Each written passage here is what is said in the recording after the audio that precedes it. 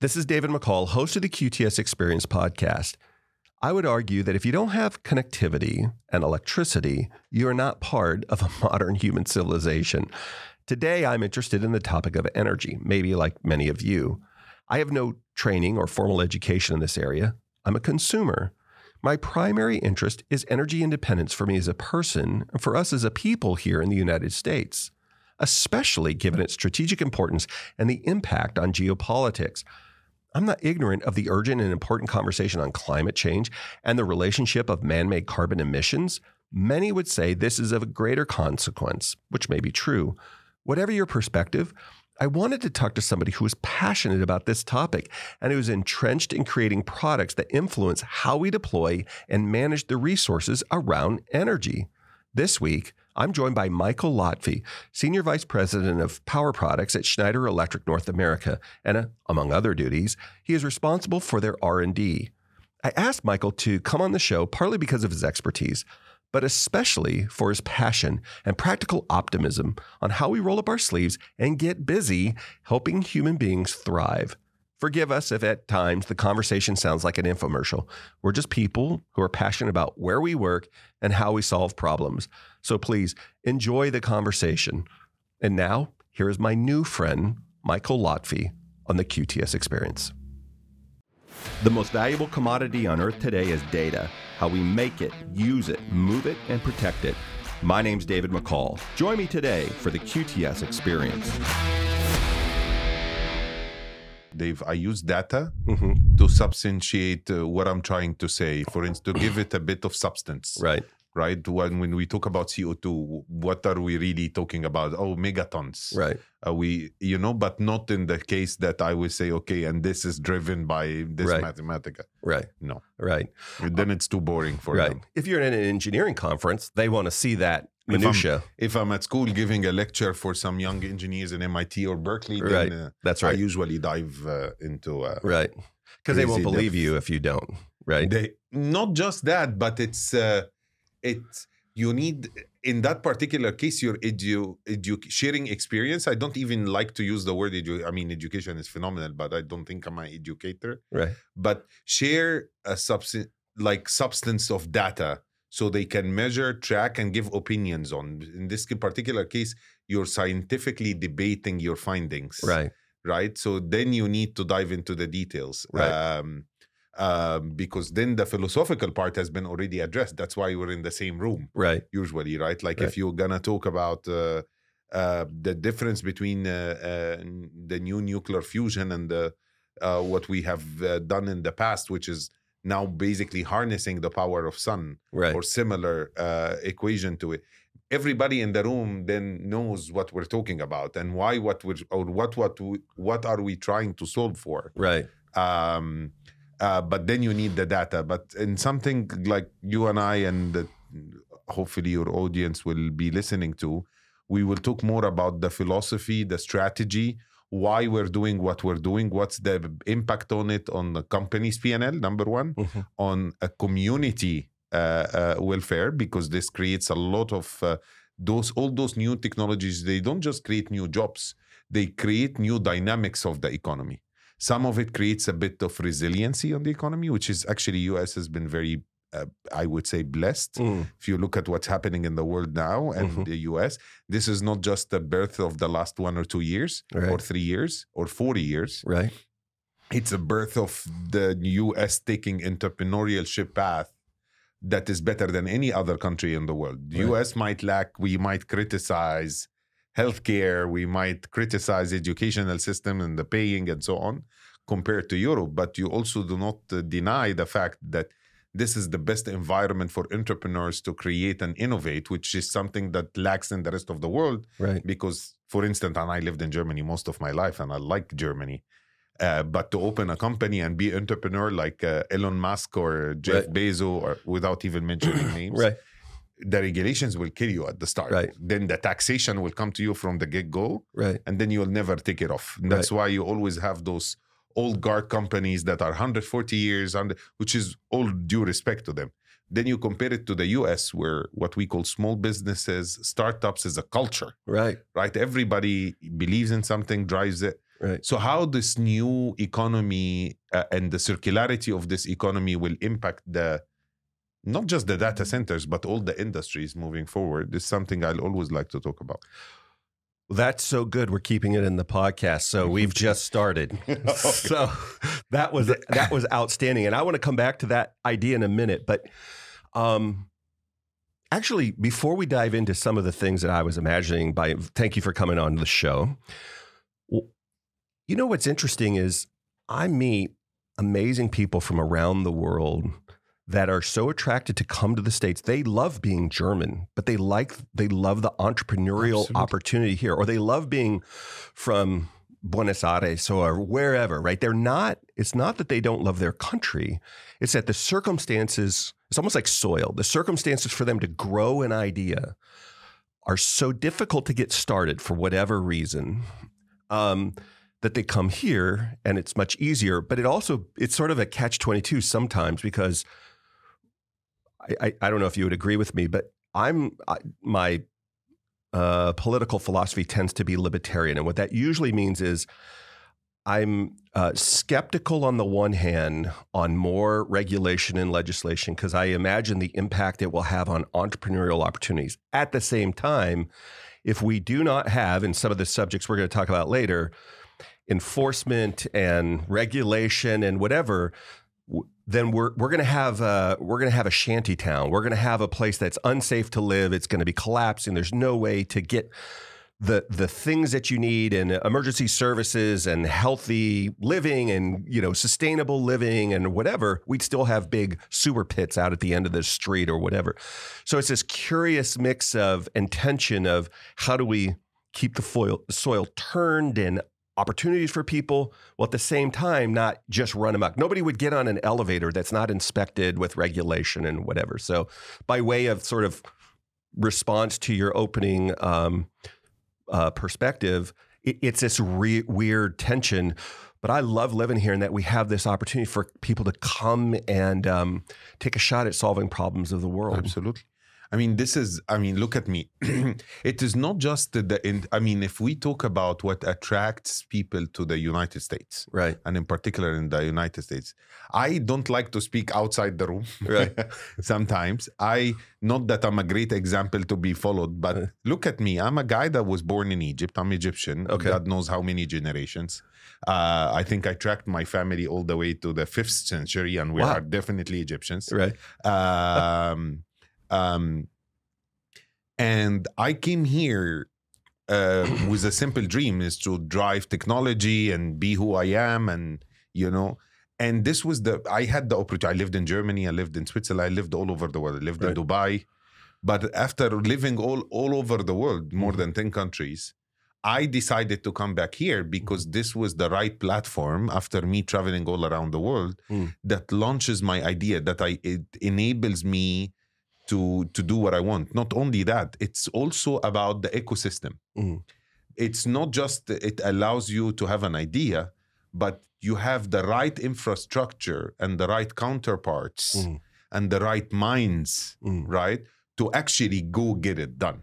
Because there is also economies in the world, not to be exclusive, but there is economies in the world and countries in the world that actually encourages entrepreneurship, right? You have new economies like United Arab Emirates and so on, and some parts of Southeast Asia, but they yet do not have the ecosystem.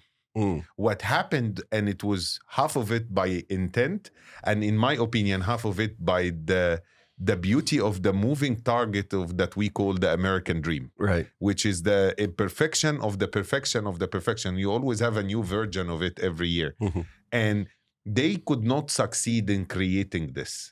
But the US, half of it, as I said, half of it by intention, half of it by chance, it was created. And now when you have an idea, there is an ecosystem here that you can go get, whether it's from venture capitals, whether it's from banks to get money and finance, whether it's from engineering graduates or whatever the field that you're in, medical grads and so on, that you can get a talent, a highly capable, highly educated talent. And then, of course, the marketing and the sales platform, because of the economy of scale in the United States. I mean, it is one country, but it's 50 economies, right? To say the least. Right. In some of the states has bigger economies than big countries in different parts of the world. Right. This is what sometimes people tend to forget. Right. California is bigger than any country in the Middle East outside Egypt. Right. Right. It is. And they have bigger economy, right? So the US has the right ecosystem, I would say, to go about this. Yeah. It's our conversation is not primarily about immigration, but what it reminds me of is in this dance, this beautiful evolutionary dance of these materials and opportunities and infrastructure coming together, as we get people from around the world to come in, which my heart breaks over the current noise about immigration in the U.S. You know, there is something, my family's all Scotch, Irish, and German. My wife's family is Japanese, Scots, and Irish. And then from there, we just become the UN, where almost every color and nation on earth is mixed into our family.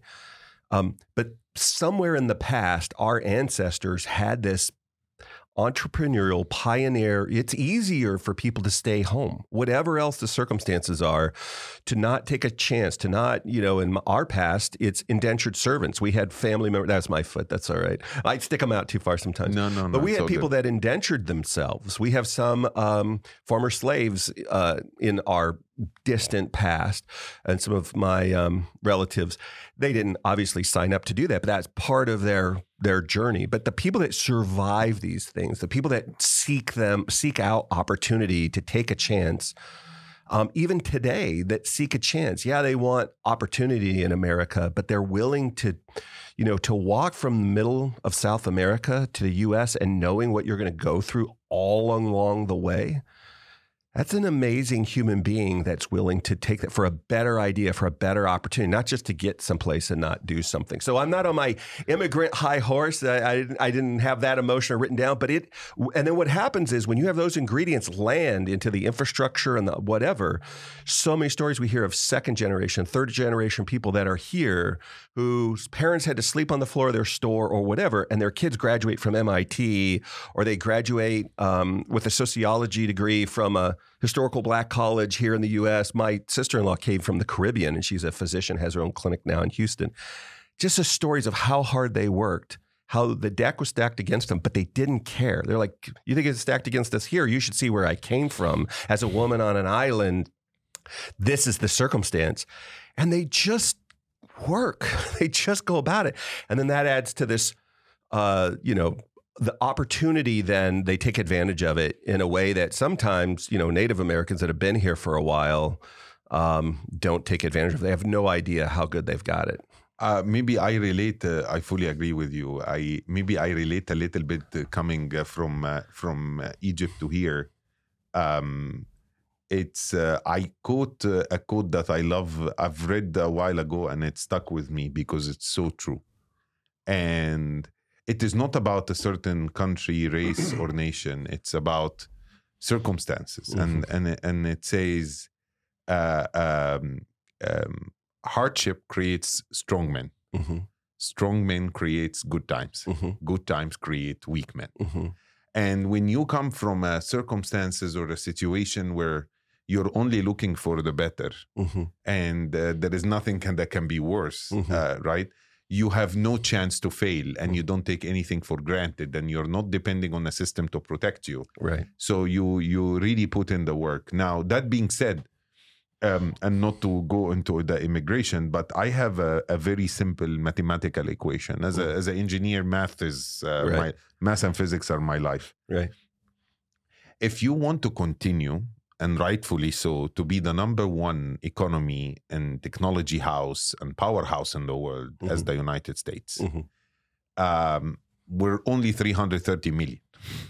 We do not have enough talent organically coming from engineering schools, computer science schools, technology schools, medical schools. We do not have enough production that comes out every year to cope with the demand and the evolution that will happen. Right. So what we need to do is we need to really attract the best of the best. Mm-hmm. That's how I see it. Mm-hmm. To continue grow our talent stack, to continue to grow our innovation, and to continue keep and grow our lead on technology and on innovations and in economy and in medication and medicine, and I can go on and on.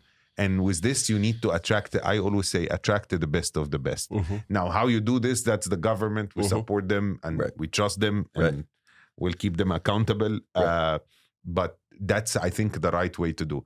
And of course, the talent is not just engineers, doctors, and lawyers. I don't think we need lawyers from outside. But it's talent across the board. It can be in farming, agriculture, to grow our own food. Everything, think about it when we talk about, and now I think at least my generation, I have seen, coming from the Middle East, I've seen so many wars. Mm-hmm. So this is something is usual for us. Right. But now what the world and the new generations are realizing, that there is a political instabilities that can happen anywhere in the world that can affect my bread, not just my electricity. Right. The things that you take for the most granted can be affected. So how do I create a resiliency within my territory, the things that is under our control, to create resiliency of agriculture, to create resiliency of electrification, to create resiliency of oil, to create resiliency of even material, like the CHIP Act addresses this on semiconductors, which every American company has been affected one way or another. How do we create internally in our country and in our continent in general, because I always include Mexico and Canada in this particular case, to have resiliency within our territories, to be able to supply, cope, and feed this big machine that we call the American economy. It's boy, if we don't switch up, we're gonna spend our whole time here. I would just, one of the things I've had a theme as I've looked back over the last probably 6 months in particular of my podcast. And one of the things I've talked about many times, I'm not going to belabor it, is the idea, as you talk about this resiliency. I've talked to people about the internet infrastructure and how we need to make sure that that's internet or resilient, just in a number of ways. And it's interesting to me to see people around energy that are coming to the conversation. Either they want energy independence for themselves personally. So people that maybe 10 years ago had no interest in doing solar at home or something like that because they thought it would affect sustainability in some way. Now they want to do it because they want to affect their electric bill and they don't want to rely on the grid. They just want to go to the grid in case of an emergency. How they got there is not a big deal to me. I'm just glad they're getting there. Other people that are, how do we get energy independence so that we don't have a situation like what's happening in Germany and Europe now, where if the natural gas pipeline gets turned off as a geopolitical threat or as a consequence of war or whatever, your economy is impacted in spectacular ways. We've got good friends in England that they're looking at their electric bill and how it's changed just in the last 9 months, and where they would have never thought of themselves as vulnerable, middle class. These are things that are happening there. So it's in America anyway, where we can affect. How do we imagine we're going to affect the world around us, our immediate world, the things in our continent, so that we have resiliency and redundancy, and we don't have to rely on an unstable partner that could change at any moment. Yeah. So it's it's what I do every day, and let's start. So let's have this within it. Then. Yeah. I like the topic. So let's just start here. Let's just dive in. How are you using technology in the organization that you work with? And maybe that'd be a good place to start. Tell us where you work and your title, but how are you guys using technology to innovate along the lines of what we're talking about? If I look at the current mega trends that are happening around us, we have energy threats because of the geopolitical situations all across the world.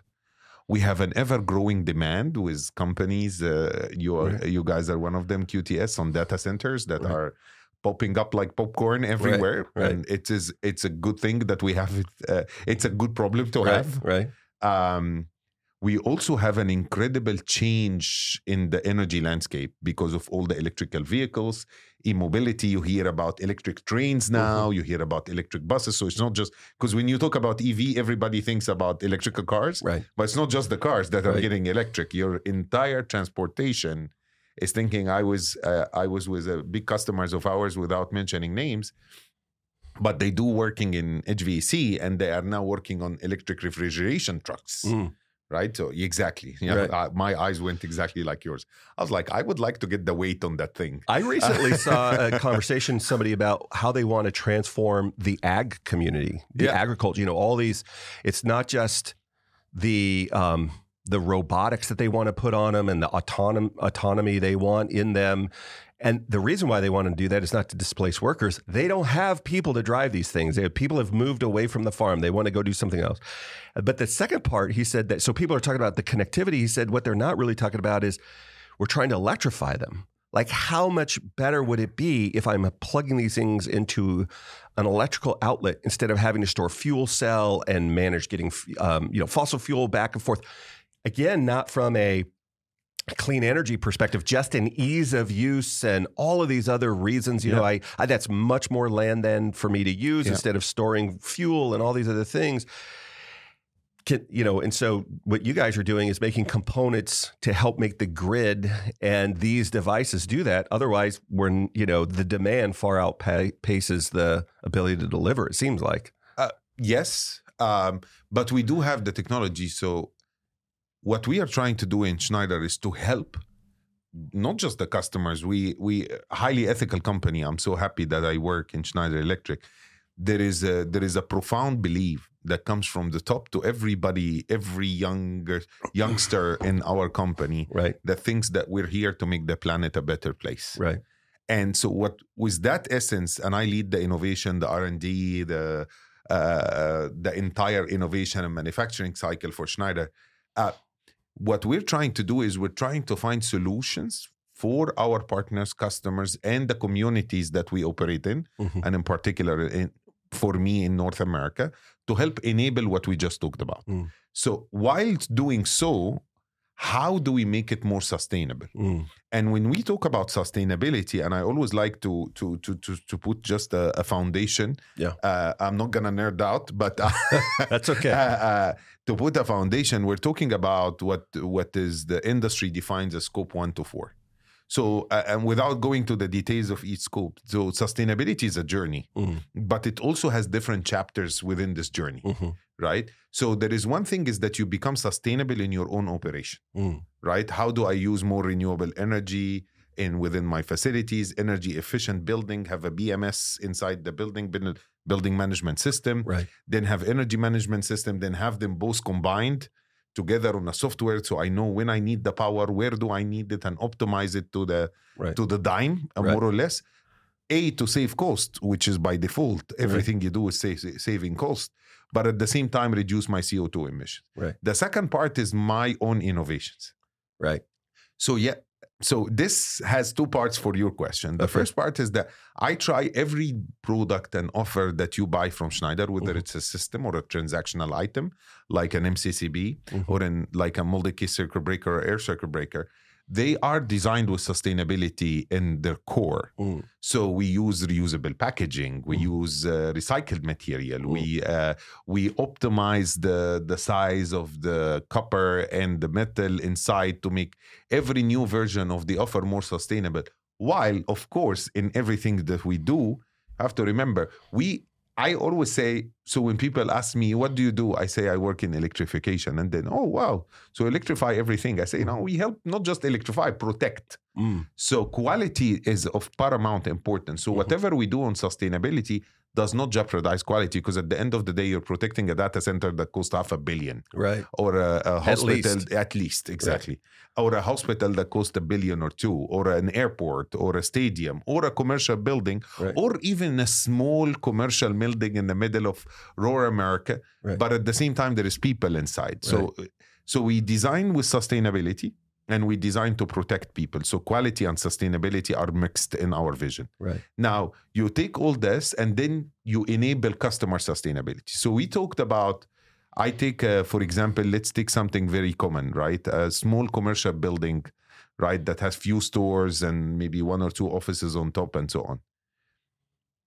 How do I enable and make it easy for the facility operator or owner or investor to become sustainable, but also energy resilient? So we provide a solution, not just a product. So because everybody's sustainability sometimes it depends who you talk to, of course. But if you talk to the Fortune 500, they know what they need to do.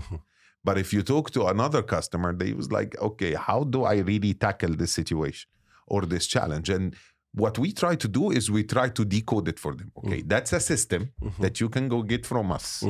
And this will help you switch, have a battery system, take your solar panel, charge your batteries, distribute your load, the loads, however you want the architecture. You want to have it all the time on the battery, sure, and a backup as a utility. You want to have it multi-source. You want to have a generator. You want to have the utility.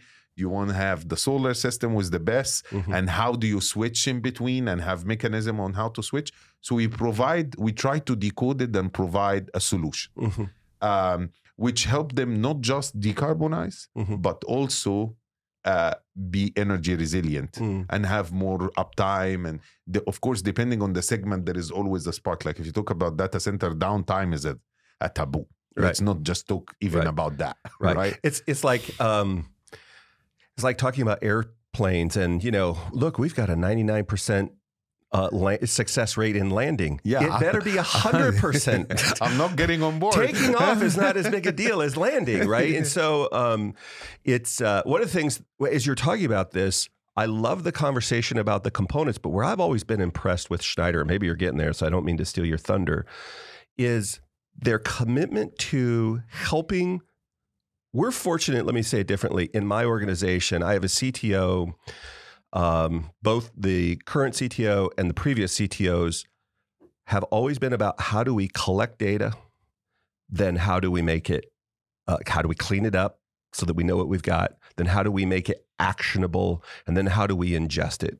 In the beginning, we did that through off-the-shelf BMS systems or DSIM systems or whatever, and now it's a mix of that and we make our own things. What I've always admired about Schneider is they've come to organizations that may not have that level of sophistication and brought tools and systems that they can apply to themselves. Because how do you, besides just energy efficient components, but I need a system that helps me ingest the data so then I know, one, I can track how am I doing now, where can I go with this thing, how do I make incremental improvements. Like I can document my journey, and I've always admired you guys for your ability to do that, to bring those tools, not just those components, to organizations, because they don't even know where to start. Like, do I just change the light bulb? Sure, that's that's important, I suppose, but I have no way to measure where I'm at on my journey. So it's funny that you say that. This is actually a very insightful point, because if I look for us to have energy resiliency and decarbonization, if I look at it like a pie chart, right, 25% of the journey is digitization. Right. Yeah. It's not just what I've mentioned at the beginning. Right. Decarbonizing supply chain and the innovation is maybe 45%. Right. 25% of our global effort should be in digitization to reach the 1.5 degree trajectory. And I'm going to explain more about the 1.5 for those who do not know. Okay. And in Schneider, what I meant by the system, and that's a good pivot to where I wanted to go. It's not just to provide the solution, because again, you have to decode the software and the digital tools to enable this. Right. So we have a beautiful portfolio, if I can call it beautiful, because I see it beautiful, but I might be biased. Right. Of software and digital solutions that can take you through this journey. No matter where you are in the journey, they are designed for its core, whether you're a consultant or the designer designing the system, whether you are speccing the system, or whether you are actually operating and using the system. They are designed in its core to decode the process and make it easier for you to have a digital system within your operations, whether it's again data center, building, have a wide portfolio, but at the same time how to operate it and use this data Of course, in a compliant way, we're a European company at the end of the day, in a compliant way, using your data to help you, right? Understand what is your downtime, what are the reasons for your downtime, if there is any, how to go back up quickly, how to switch between different sources like I spoke about before, how to understand your consumption, how to optimize your consumption, and so on and so forth. So we are very big on digital. This is, as I said, in the sustainability, digitization are mixed. You cannot have a full decarbonization without full digitization. They go hand in hand. And the power of data, I mean, I think you can talk about it better than me. The power of data and how we aggregate the data and use it is extremely important for the next, what I like to call the new economy that is merging. And then, of course, harnessing the power of new technology. It's actually not new anymore, but the technologies, the buzzwords of AI, artificial intelligence, and machine learning, how you ethically harness the power of those new platforms and technologies and really use them to optimize all the innovations and the digitizations that we go through. Right. I'm curious. So we're sitting here having this conversation about sustainability and about efficiency. How did somebody like Schneider Electric, if you had said 20 years ago this was going to be the idea of how do we decarbonize, how do we do green energy, I don't know that would have been as common a voice. It certainly was efficiency. It was forever safety. Yeah. That's a very good question. And the answer is, first of all, it's a culture within the company. As I said, it has been there. To be honest, I am new to Schneider, but I've been observing Schneider for the past 15 years. Right. And Schneider has been the first ever to talk even about sustainability. Right. One of the very, very, very, very first companies to actually set sustainability targets. Can I just make one adjustment? I would say not. So a lot of organizations have talked. This is a global powerhouse, leader in their world. And normally, this is not an infomercial for Schneider. That's not what we do on the show. But I've been so impressed that they don't just talk. They actually add governance. They add these things. And we'll talk about ESG in a minute. But it's this really interesting thing where it's not marketing language that shows up in some 90s cigarette commercial or whatever. Like we are all in. We're going to publish. And the other thing that's amazing to me is Schneider German? French. I mean, Schneider used to be French, the birthplace, but now it's a global. There is no. If you ask me where is your headquarters, I most probably will tell you Nashville, right? Because there is different powerhouses depending on the geography. Right. Like here in the U.S., we're 100% American. Right. So there is no nationality. There's a cultural philosophy is what I'm getting at. But not German. Right. But so let's just say French or European, but there's this culture where they've said, look, we are going to not just talk about it. We are going to declare these are goals and we're going to work towards. I would almost say they're American and they're entrepreneurial. Look, we don't know that we've got it all figured out. Many times I've seen European companies declare we're going to do something when they've got the path figured out. It feels like to me, like Schneider said, look, what we know is this is our goal. This is nirvana. This is paradise. It looks like this. And we're here. We don't know exactly how we're going to get there, but we're declaring this is our journey and we're going to do these things. It's been remarkable to me, in particular the last decade when I've been aware of it. The last 4 or 5 years, exceptional. We're moving this way, and we're gonna help or drag our customers and our vendors and our world with us. So where's that come from? Where's that belief system come from? Beyond we got to move products and services, we've got to make a profit. We've got to be safe and efficient. They also have this culture. You embody it as well. I mean, it seems like it's attracted you to this organization. Oh, it was one of the main reasons. Yep. So where does this come from? How have they got this energy to just move all in this in a I feel like in a wise way. Like they're not just you must do. They're like, let's lead by example. So Schneider and I'm not just talking good about my company. Trust me, I've been around the block, and it's not my first company to work for. They embody what they say. So there is no fake billboards in this company. Right. When you talk about sustainability and decarbonization, there is no fake billboards. When you talk about diversity and inclusion, voila, a guy from Egypt leads Schneider's biggest market and biggest business in the world, in North America, right? And those values are embodied and driven, and it usually helps. And I think this is where it started, and I hope he doesn't listen to this. Our CEO and chairman, I've been following him for 15 years, and I just spoke to him actually last week.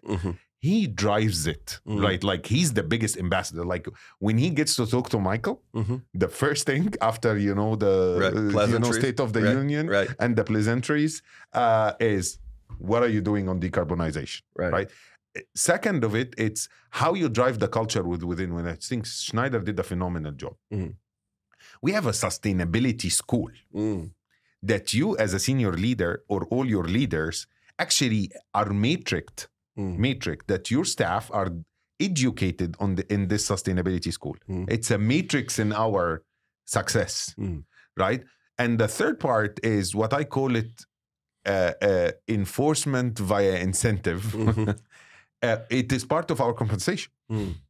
Like, it's not it's optional. If you do it, you will get extra. So no.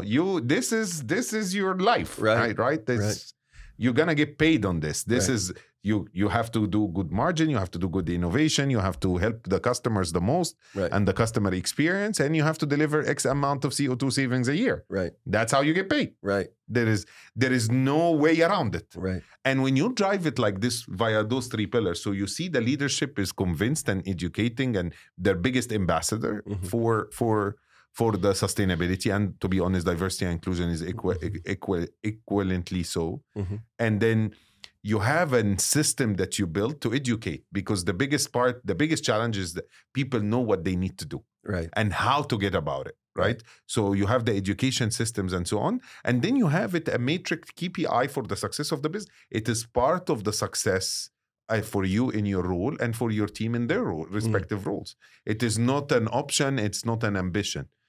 And this drove Schneider Electric to be the world's most sustainable company for God knows how many years, right? We were very proud and honored to be so. And does this work? Yes. I mean, we are the world's most sustainable company. And if I look at it, is it a good example to be followed and I was in COP27 in Egypt, and as Egyptian, I was very proud that my home country is hosting it. If I tell you, and I'm sure you know the data, but if I say to the audience, you say all those big announcements are like just, announcements. Less than 8% of all the big announcements from the Fortune 3000 companies, right? Only 8% are actually on the path to deliver what they promised. Only 8%. Only 8%. The rest, not yet. So Schneider, I think the example, and of course we can always better, but I think it's an example that companies should follow to drive their targets. And why this is important, because we need to keep the trajectory by 2100 to 1.5 degrees increase compared to the pre-industrial revolution. Otherwise, all what we're seeing here in the US, I'm always fascinated when people say, oh no, this is not really, I was like, I don't know which comic books are you reading, but if I look at the data, I mean, we're both in Georgia today. I mean, the weather has been ridiculous. Crazy, the last, I mean, the rain is more like a bullet coming down the roof. This is not normal. The tornadoes everywhere. I mean, this week has been devastating for us here in the US. I just read the news this morning. Devastating. Things they were not happening in the past. They are happening now. Climate change is real. So if we don't keep it at 1.5, the consequence will be even more severe for your kids, my kids, and everybody's kids. Right? We might not see the full impact of it, but the next generations will definitely do. And to keep this trajectory, I think it's still feasible, but we need to act 3 times faster than what the pace that the globe is on today. And we need the commitment of not just the companies, but the governments as well. We need to really move from those big meet and greet meetings to actionable items. And this is where I think governments will play a big role to regulate, incentivize, and tax companies that will not follow the CO2. And I think it's on the path, even here in the US, that's in the works. And after that, the commitments that all those companies, you can make a commitment, but then you're held accountable from the associations and from the industries. If you promise you're going to save X amount of CO2, somebody will have to come and measure this. Right? And it's not just about ECG report. And if you don't know how, I can tell you in Schneider did a great initiative. We have an independent company that is, on like part of Schneider, but it's not really part of Schneider. They can help you in your sustainability journey with your ECG report. They can help you understand your baseline CO2 emissions and what is it that you need to go do to decarbonize your supply chain, this and that, and so on. And I'm sure there is a lot more in the world, companies like that can help the companies that doesn't know. But we really have to understand, measure, educate, execute. And we have to do this 3 times faster than all the lovely promises that has been made over the last decade. Why do you think they aren't doing it? Like, there's all the political benefit and maybe even industry benefit. For example, in my industry, 8 years ago, I would get an RFP, request for proposal, from one of the 10 biggest buyers on earth, we know all their names, their search engines, their e-commerce, their cloud service platforms, all these big customers. And they would say something like, we want to see that you have some percentage of your energy source, energy buying, energy consumption. Later, they also added water and some other things to that. And then later so they wanted to see that we had some sort of a plan, that we're thinking about it. Like, what was how did we, and we had to tell a story. That was 8 years ago. Now it's, if you don't have not only a plan, but executives, board level approval, if you don't have an ESG report that you're reporting on with real governance, and that you're not measuring it, like you have an independent third party that's coming in the same way that if I want to be a healthcare provider and I have HIPAA, I have auditors that come in and do an assessment, 100%. Right?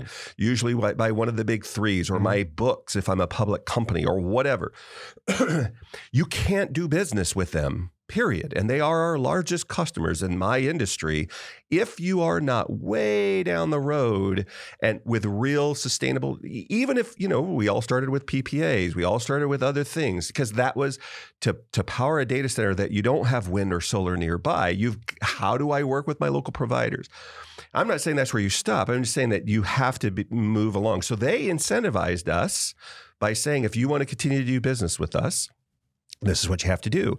And many of our peers fell out in those early days because they didn't have a story. They couldn't compete.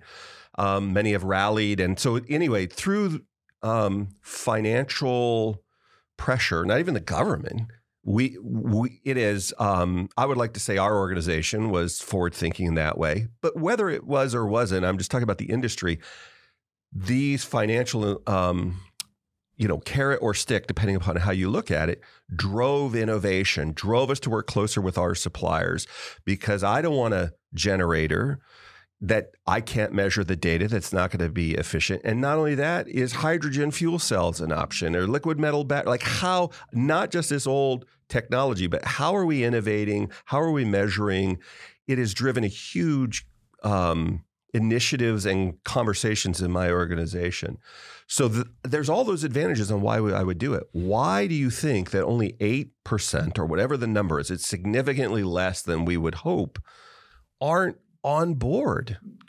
I don't think they are not on board. I get, and I'm going to keep it completely confidential, but I get a lot of calls from big property managers, real estate directors, CTOs. It's like, Michael, my CEO went on CNBC or whatever yesterday, and he said that we will be carbon negative by 2030. I was like, wait a minute. Sure. Right. And I have no clue what he's talking about. Turn off the lights. That's how you can do it. All what I know what to do, Right. I already have done. I have a BMS, I have EMS, I switch the lights at a certain time. It's 6 p.m. in my offices. I take the AC down to 71 in the summer and or 73, and I keep it on 68 or 64 in the winter, blah, blah, you know. Right. And I'm like, well, that's great, but you know, it takes a bit more. Right. So I think it's not their willingness or the buy-in. I think it's the understanding of what needs to be done. And most importantly, the next step is understanding, where do I stand today? What you can't evolve, what you can't measure. And you can't, right? So first of all, you need to understand, what is it that I need to go do what is sustainability? Right. What are the measurements? What is the ECG report? And beyond that, I can tell you, I go way beyond that, but I'm passionate about the topic. Right. The second thing I say, okay, so this is how it's measured. This is how I can help. Now, let me understand, how can I apply this in my operations? And then really calculating what I like to call your baseline CO2 emissions. I have X amount of gigatons or megatons, depending on the size of the operations, CO2 coming from my supply chain. I have X amount coming from my own operations. I have X amount coming from my own logistics. I have X amount and so on. Okay. Then I have a task force. Okay. On my supply chain, I'm going to work with Schneider. The QTS is a great example of this, right?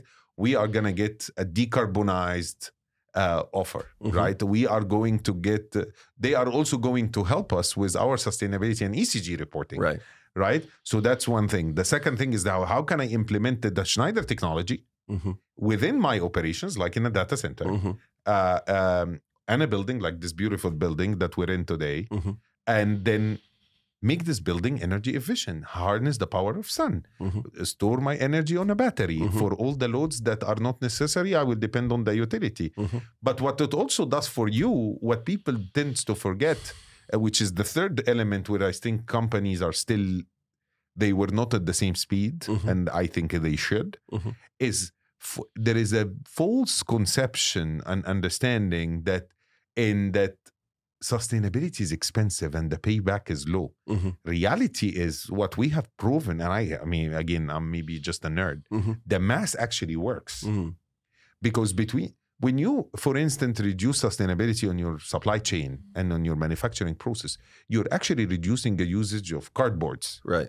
Just take cardboards. Right. If I use reusable packaging, customer will get the panel board, the switch gear, the MCCB, get it in a box, right? That you take the breaker out or the gear out, right? Then you fold the box back and you ship it back to me, right? Wow. What is the problem? No problem. Yeah, exactly my point. Right. You know how much we saved? A ton, right, of CO2. Right. You know what more? We created a circular economy. Right. I'm also not filling my landfill. I mean, just practically, I'm not throwing it in a dumpster to go in my landfill. I'm 100%. Sending it back. And that's what I mean, there is only benefits. So don't tell me that the math doesn't work. The math does work. And I just took the smallest, simplest example. Right. When you design a switch gear, like what we have, or a panel board or a switchboard, like we have done a phenomenal innovation called FlexSet, right? Which uses 25% less material overall, especially copper, than it's any equivalent in the market. 25% less. That's a CO2 saving. Right. That's a space saving. Right. But it's also, yes, the innovation costed some money, but the payback will come because we're using less material. So if you think about all this combined, the math worked. So what needs to be done now, work with companies. Of course, I would love that everybody comes to Schneider. I think is the right company to do so. But come to people like us if you don't know where you are in your journey, and we will help you through the journey. Have an independent business that is not biased. You can go buy whatever you want from the outcome that can help you understand your baseline and your sustainability and do the ECG. Then we have businesses like mine. If we have an offers that can help you decarbonize your, and so the mix of everything. So education, implementation, and measurement. Yeah. And I think that's what they face the most, that we are not everybody is like you that have done the homework, read all about it, worked in it. I think we need to take them with us. Right. And I think that is also what Schneider sees as part of our moral and social responsibility, is how do we educate more our partners on their sustainability. I can tell you, for right now, I'm running a project, a massive project. I have 1,000 suppliers in the US that I want to go, suppliers, they supply to me, that I'm going to decarbonize their operations. And because they are small business, sometimes even family owned, sometimes corporate owned, but they don't know how to do it, we're going to go help them do it. But that's the moral responsibility, right? We are really committed. And I think once you reach that level, those companies will have to buy in. Now, I hope it was not just speeches. When I was in COP and I had the pleasure in attending working sessions and panels with John Kerry, with the Secretary General of the United Nations, I think what I have witnessed, I think by next year, there will be regulations to hold companies accountable and have targets. It's no longer going to be, okay, take your time and learn. No, my friend. Right. Right. You have to deliver this next year. Right. And then it will hit the P&L very hard if the companies do not adjust. Right. Because it's going to be a fine, or it's going to be a carbon tax like Europe are talking about. Right. And so on. Or at the very least, many businesses rely directly or indirectly on some government agency, state, local, county, federal, whatever. At the very least, it will be, look, you can't do business with us if you don't have, whatever it is that they determine, some measurement here. In our journey, we had sort of a number of things sort of come together. One was, as I said, these customers saying, get on the path. And we felt like there's an opportunity for us. It'd be wonderful if it was just because our heart said so, or because, we believed all this science or whatever. It was a financial decision. We felt like here's a real opportunity for us to take advantage. That was a leg. The second leg was we have a leader in that group who had been managing data centers for a while, that this was a passion of that person's. It just makes sense for all of these environmental and generational reasons. So I've got the fiscal perspective and I've got this. And he brought that story together to our board, to our CEO and our board, and made this appeal and said, look, the people that we want to do business, this is their philosophy. This is what we should be thinking about, in my opinion, with respect. And he didn't denigrate anybody. He said it didn't, if you don't think like this, you're a bad human being, or why is the earth warming, whether it's man-made or not man-made, did not wade into those conversations very heavily. He just kept it focused on, this is why morally and fiscally we should pursue this. And the board said, okay, let's do it. When you have executive level buy-in, like you described with your CEO, all of a sudden now, and I'm not saying they just said you have an unlimited budget. That's not what happens. But it allows the innovation engine to explode, and it helps you to move through the internal bureaucracy, especially if, we're not a Fortune 1000. We are a pretty large company in our space. And those were some of the paths that, when we get buy-in from our leadership and permission to move ahead, we exploded in our innovation. We now do an ESG and have for years. So anyway, I feel like that's part of the solution. Oh yeah. Yeah. I mean, as I said, it's not one single thing that you need to go do. Right. As we said, I always like to look at it as as a pillars or a pie chart. Both works. Right. You have to learn, you have to implement, you have to digitize, and you have to measure. Yeah. Without those together, it won't work. Of course, the percentage is different. And I was actually, somebody was really surprised when I said digitization is 25%. And I said, well, here's why. Right. If you don't, how you will measure. How you will measure your baseline, how you will measure your execution, and how you're going to measure the new result, and how you will connect it to understand how the data works together. So digitizations play a big role in this. And I think we're just starting. And I really hope, my biggest wish is that we really keep the trajectory and save. I mean, usually humans find a way. So let's just hope that we will find a way to make it happen. How do you determine what you're going to innovate on? So you have all of this opportunity. You have a field in front of you. Mm-hmm. You only have, even if it's Schneider, you only have so many resources. You have a budget. You have a certain number of people. You know, the biggest challenge with supply chain is people with the right mind, with the right skill. How do you determine we're going to innovate in this particular area and we're going to focus our resources like this? That's actually, I like the question a lot. How I personally go about it, and within the company as well. Yeah. I like to look at what are the most strategical pillars of importance for the economy where I operate. So for instance, if I look at the US, I look at data centers, I look at semiconductor, with the announcement of 23,000 plants are being opened, right? Which is an astronomical number, right?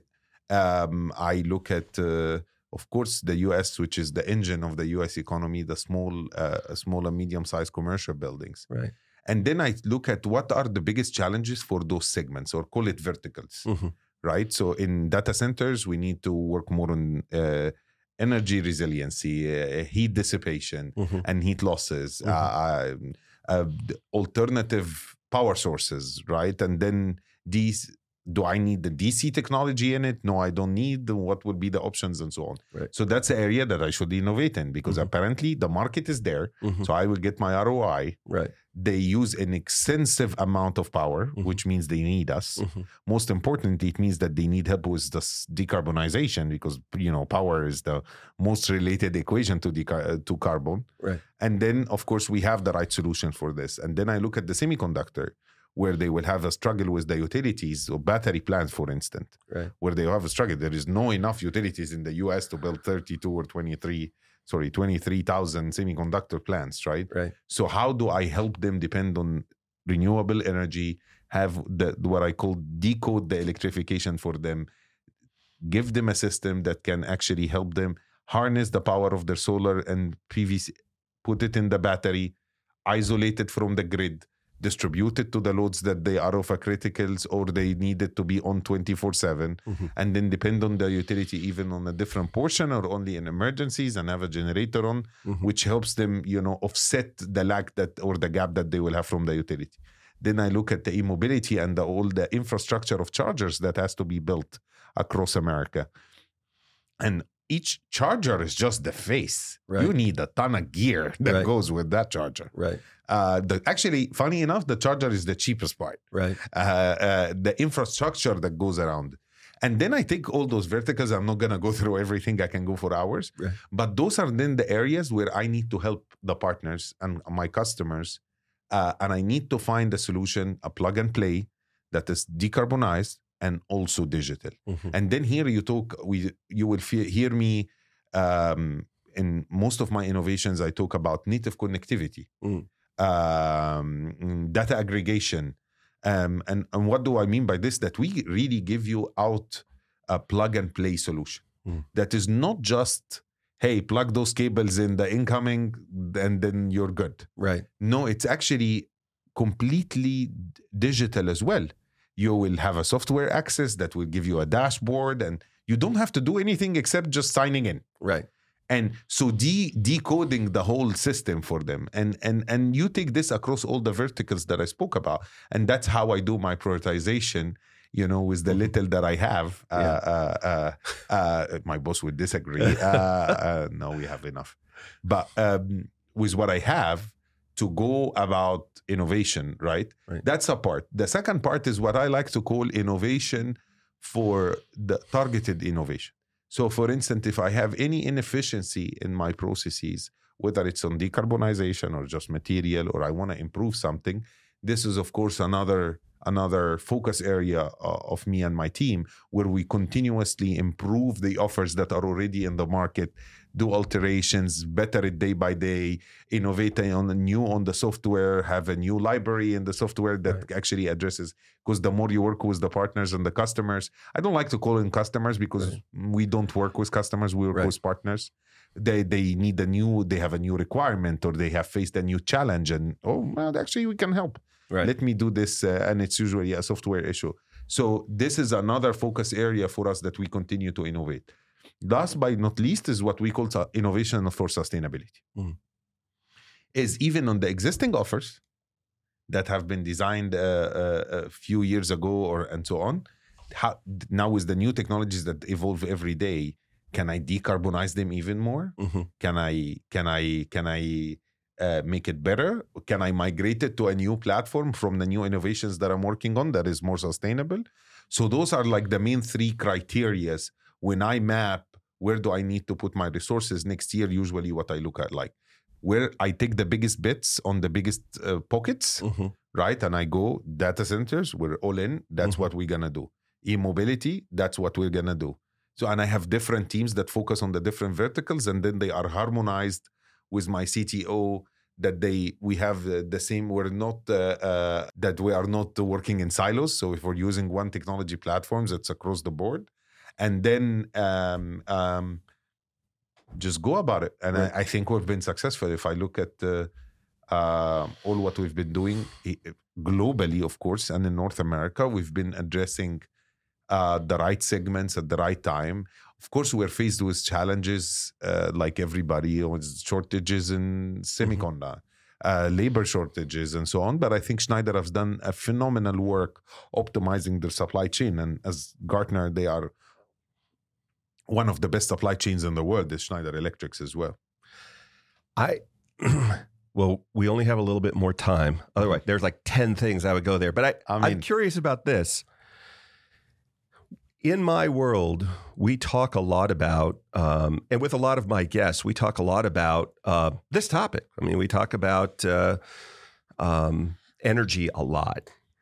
I'm wondering, in your role, do you get the opportunity to talk to any of the power generators, power providers? And here's why I ask that.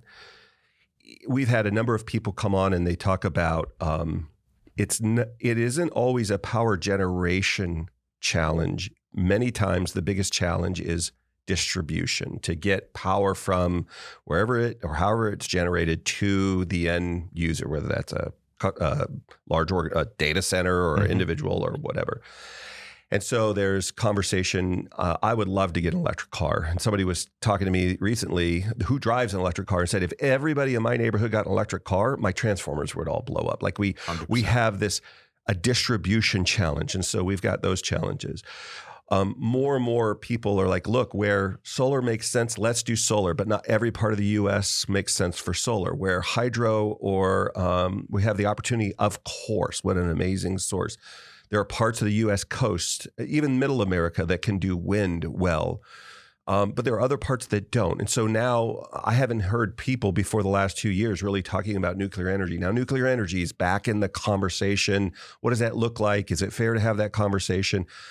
So in your role, are you invited to come and sit down at some of or all of these conversations, whether it's in the distribution or the generation, to help shape the philosophy and the direction of how should we tackle this at these points in the energy life cycle, not just consumers like us who are taking your products and services, digitizing our environments, et cetera. And I apologize. We haven't set up any of these questions. So no, I love it. I'm curious how, when you think about that, are you invited to those conversations? Yeah. And let's hear. So yes, the short answer. I mean, we have a responsibility as Schneider Electric and Square D in the United States, because we are in North America in general. Right. We are the market leader, right, in almost all categories that we operate in. With that being said, yes, we work with organizations like the International Building Council. We work with the Department of Energy. We work with the U.S. Chamber, because a lot of regulations come from there.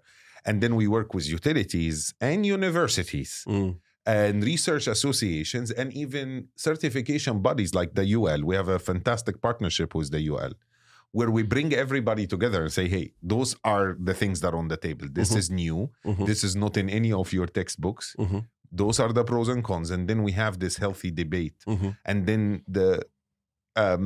we help navigate the discussion and facilitate the discussion because we are a manufacturer. So we know, okay, this is a great idea, but it can never be industrialized, right? Or it will never make, it will not make economy of scale. Or this is a great technology, let's all take bids on it and do something disruptive.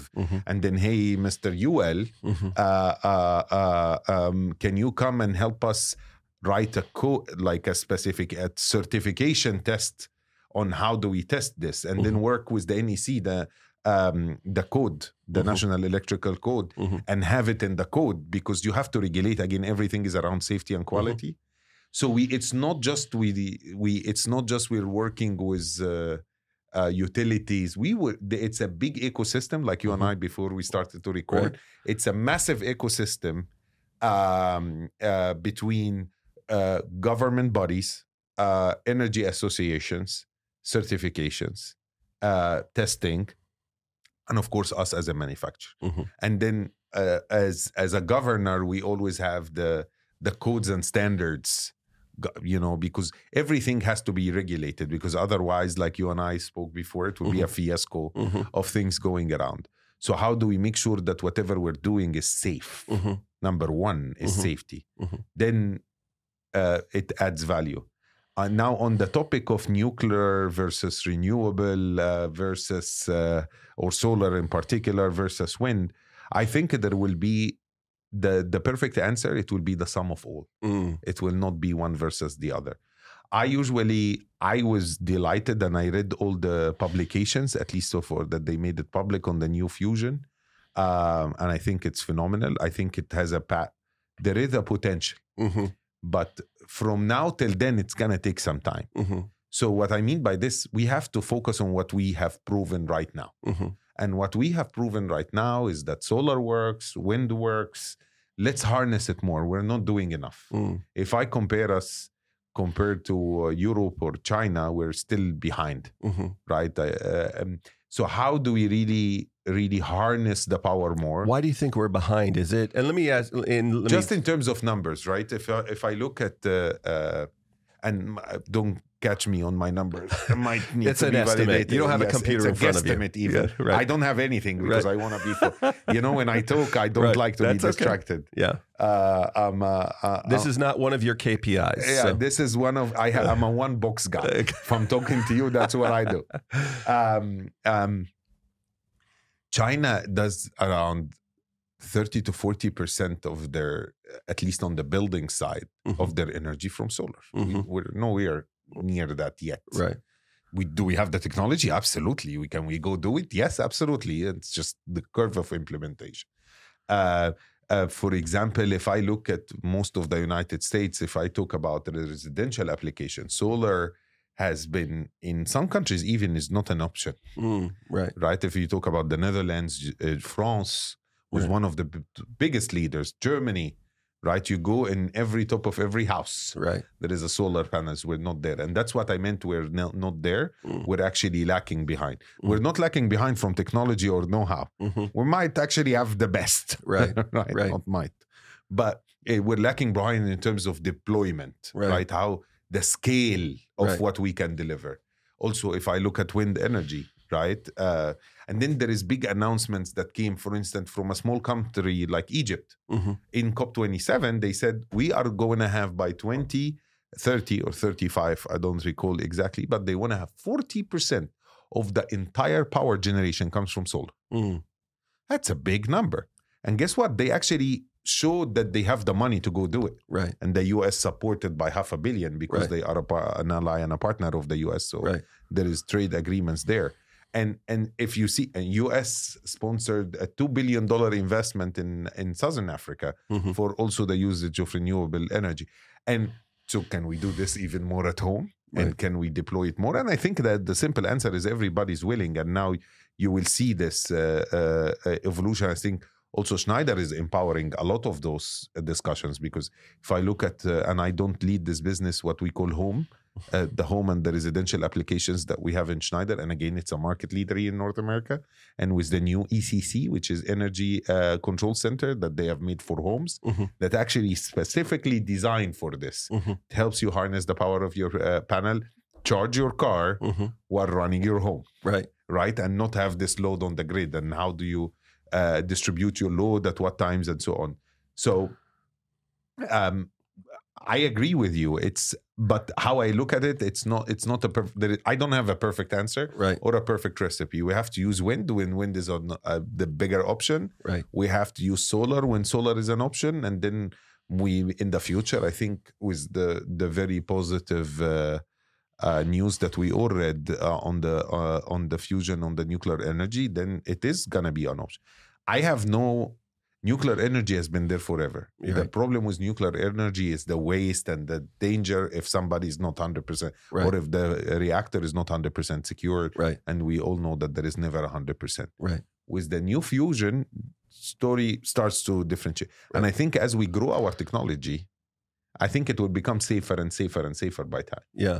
I'm not sophisticated enough yet on the nuclear conversation to dive in there. I'm trying to get myself educated. I find that it's coming up more and more and more. But where I wanted to go was my wife is half Japanese. And my children love the Japanese culture and the Korean culture.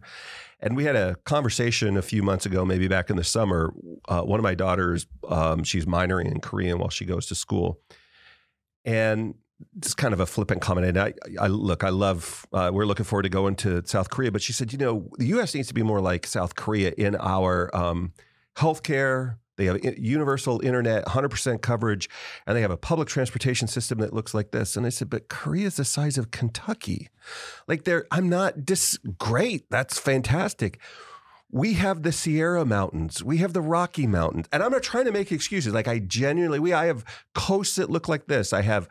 We have complexity of size. We are blessed. Where we are on our continent on Earth, I don't know of very many places. I can't think of one off the top of my head that have the benefit, not just of a governmental and a regulatory infrastructure that, as we started off the conversation, that promotes entrepreneurship. But we have so many resources. We have so many things. It's a lavish, ridiculous amount of blessings in every way. But it also brings complexity. And so I'm thinking about in terms of to get to, for example, like Egypt, 40%.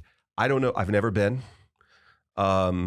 They are obviously remarkable engineers, not just your capability of running a North American office, but pretty sure there's buildings that have been there for somewhere between 5,000 and 15,000 years, and will probably continue to adjust as we get better tools to measure. They've been part of the world stage since people called themselves Egypt. But they have a lot of space, it seems like, and a lot of environmental conditions where solar for them, maybe that is the right option and works. All I mean, and again, I'm not trying to give ourselves excuse. I don't know the answer for this, but it seems like there's complexity of set regulation aside, that we have these 50 states with their own complexity. I just mean in terms of topography and opportunity, that while it should always be the goal, it should always be something that we're pressing for. We don't dump oil, for example, in our backyard anymore, motor oil. Why? Because it destroys the local aquifer. It's not just for you. It's not just because it's regulation. It's because, I don't know, don't want the creek behind my house to catch on fire. We don't do that anymore. And I want to be able to have safe, healthy drinking water. We don't let people just pile up garbage in their backyard. They've got to send it off to a landfill. We've got to do things responsibly. So we've managed through complexity, but it seems like it is a complex thing. And so I get anxious. The libertarian in me gets anxious when I say, when I hear this country or this state, Tennessee's doing it like this.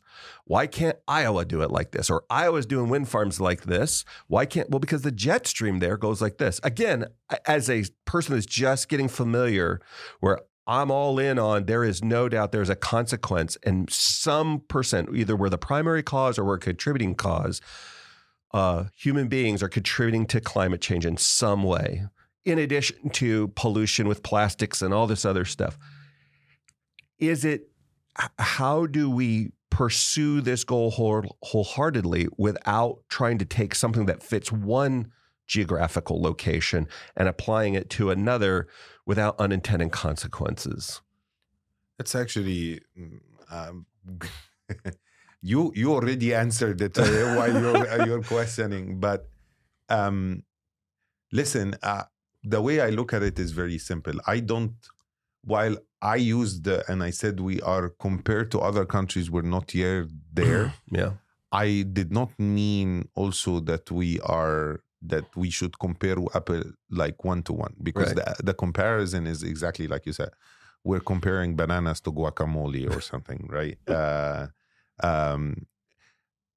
That we have to remember the size of North America and the United States in particular. That's number one. Right. Number two, we also have to remember the complexity of the geography.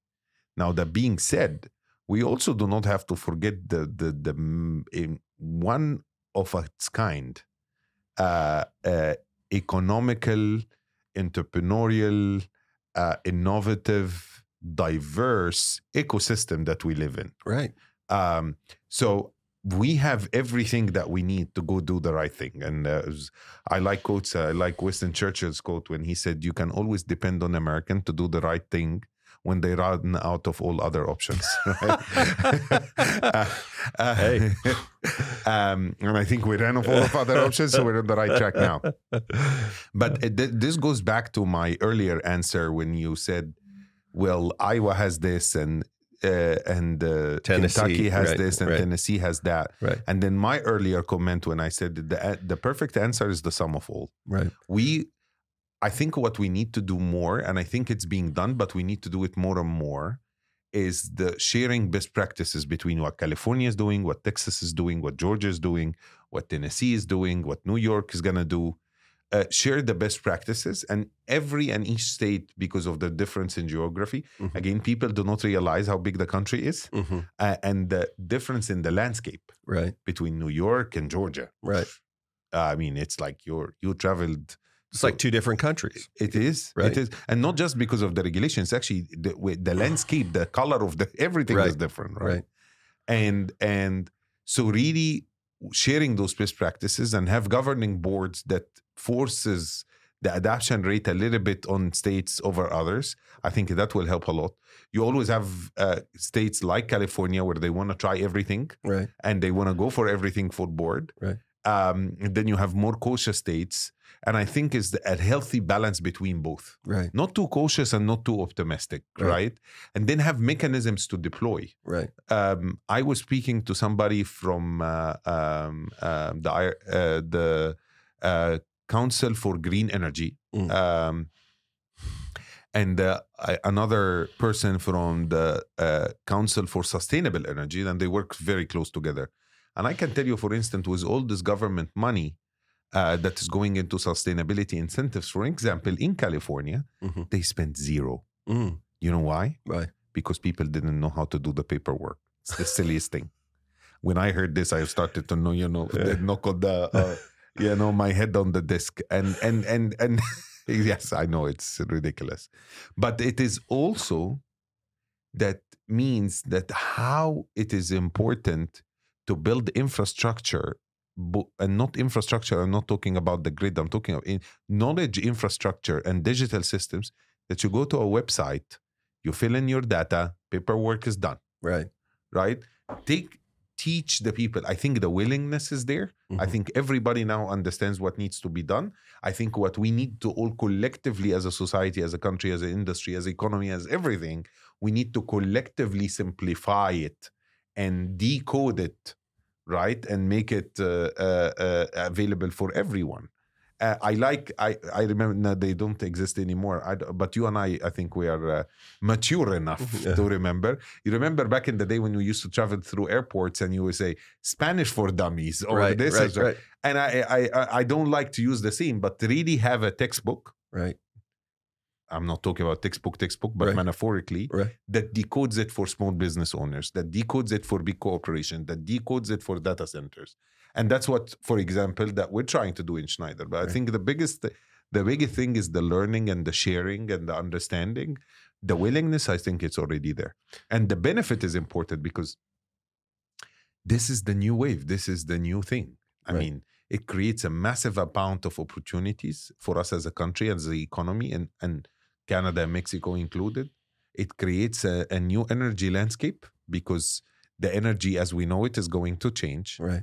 It creates also an advantage edge to the United States in particular, because if you take the lead there, you're again a technology leader in the world, and then you have opportunities for exporting, sharing, and so on. So it's full of opportunities. That's maybe the right way to say it. Yeah.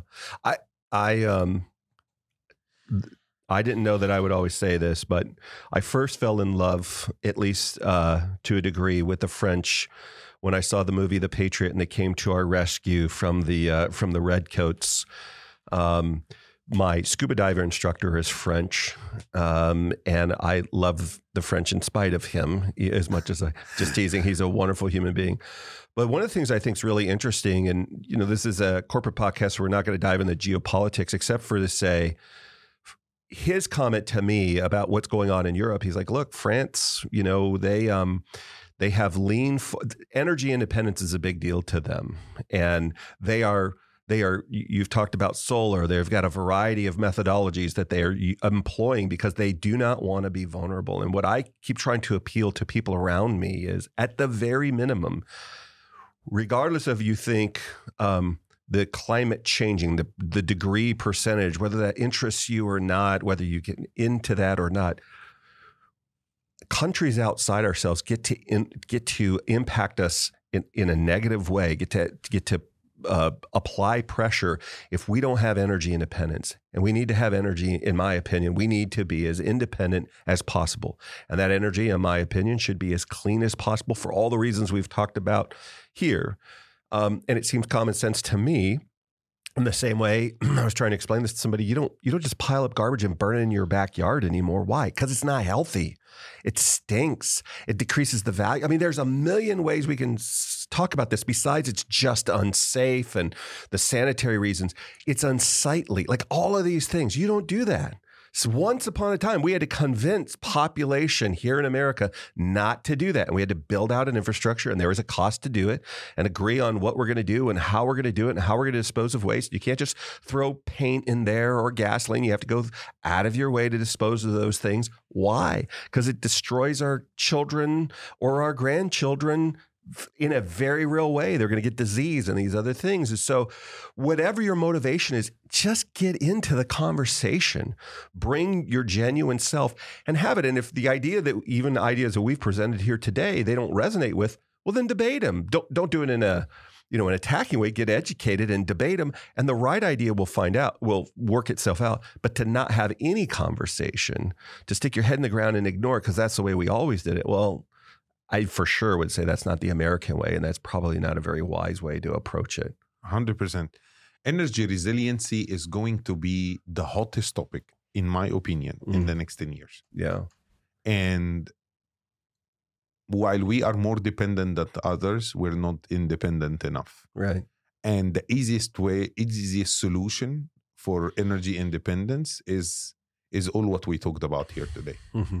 Think about before the recording, or I think we talked about the farming, right?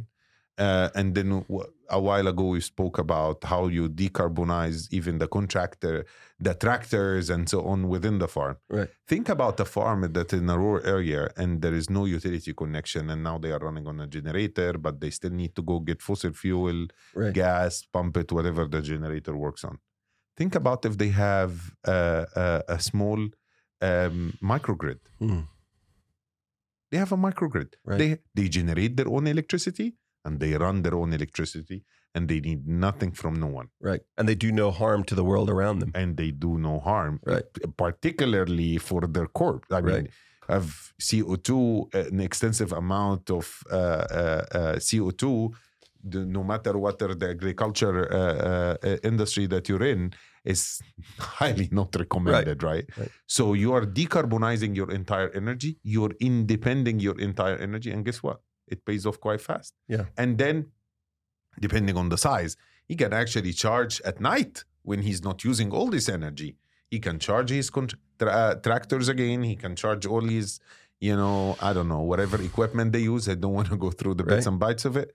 And they are completely independent. Right. He only needs to leave the farm for that matter, either to sell or receive or get something else. But energy is off the table. Right. So, and then you're also electrifying the rural area. For instance, the universal, like you spoke earlier about universal internet. Again, American ingenuity. We said different companies have launched satellites. And if you have the subscription, you have it everywhere. Right. Right. I don't think we have a network issue in the US. But with the same concept, you're trying to solve the problem. Right. And it's not just you're solving for energy independence, but you're helping decarbonization, you're helping, right. and you're increasing productivity because you have less downtime. When right. it runs, you have to stop it, and you have to put gas, and you have to go buy gas, and so just a simple example, a small microgrid in a building, even in a city like this. You know what? I don't need utility. I'm good. Right. We have everything. Yeah. For the first time in the human history, since we started to understand climate change, right, and the whole energy situation, we understand what the problem is to its bits and pieces. We know how to solve it, and we have the technology to do so. That's a massive responsibility on all of us. And it makes good money. Right. It does make good money, and it does make good sense. So you're like, I always say, okay, give me one scientific or good reason, or like prove me wrong, right, that it's not the right thing to do. Right. It reminds me of, and I've got a question for you, and kind of as we wrap up, and it is, once we learn what actually bacteria and germs were, in the beginning, people are like, this is not true. Like, this is witchcraft, it's not, whatever. You can't see it, you can't measure it, it's not true. But we saw the consequences of it. We saw the consequences of poor hygiene. We saw all the consequences. There's a famous story about in London how these women for a period of time in a part of London, after they gave birth, many of them, high percentage, 70% of them were dying. They would die right after childbirth. They just couldn't understand it. Upon an investigation a few years in, what they realized was these very capable physicians were not sanitizing their hands afterwards. They would go into the next surgery or into the next thing. And so they were introducing infection into the people that they were serving. And they didn't have any intention to, they were there to save life and deliver babies and whatever. As soon as they realized that and they fixed that, birth rate, 98, 99% success rate for birth rate for the mother afterwards. My hope is that whatever the reason, like who doesn't want a better employee? Who doesn't want a healthier child or a healthier spouse? Who doesn't want a better life for themselves? Who doesn't want any of these things? Whatever your motivation is, get involved in the conversation. What have we not talked about? We've talked about a lot. We're constrained by time and responsibilities outside of this studio.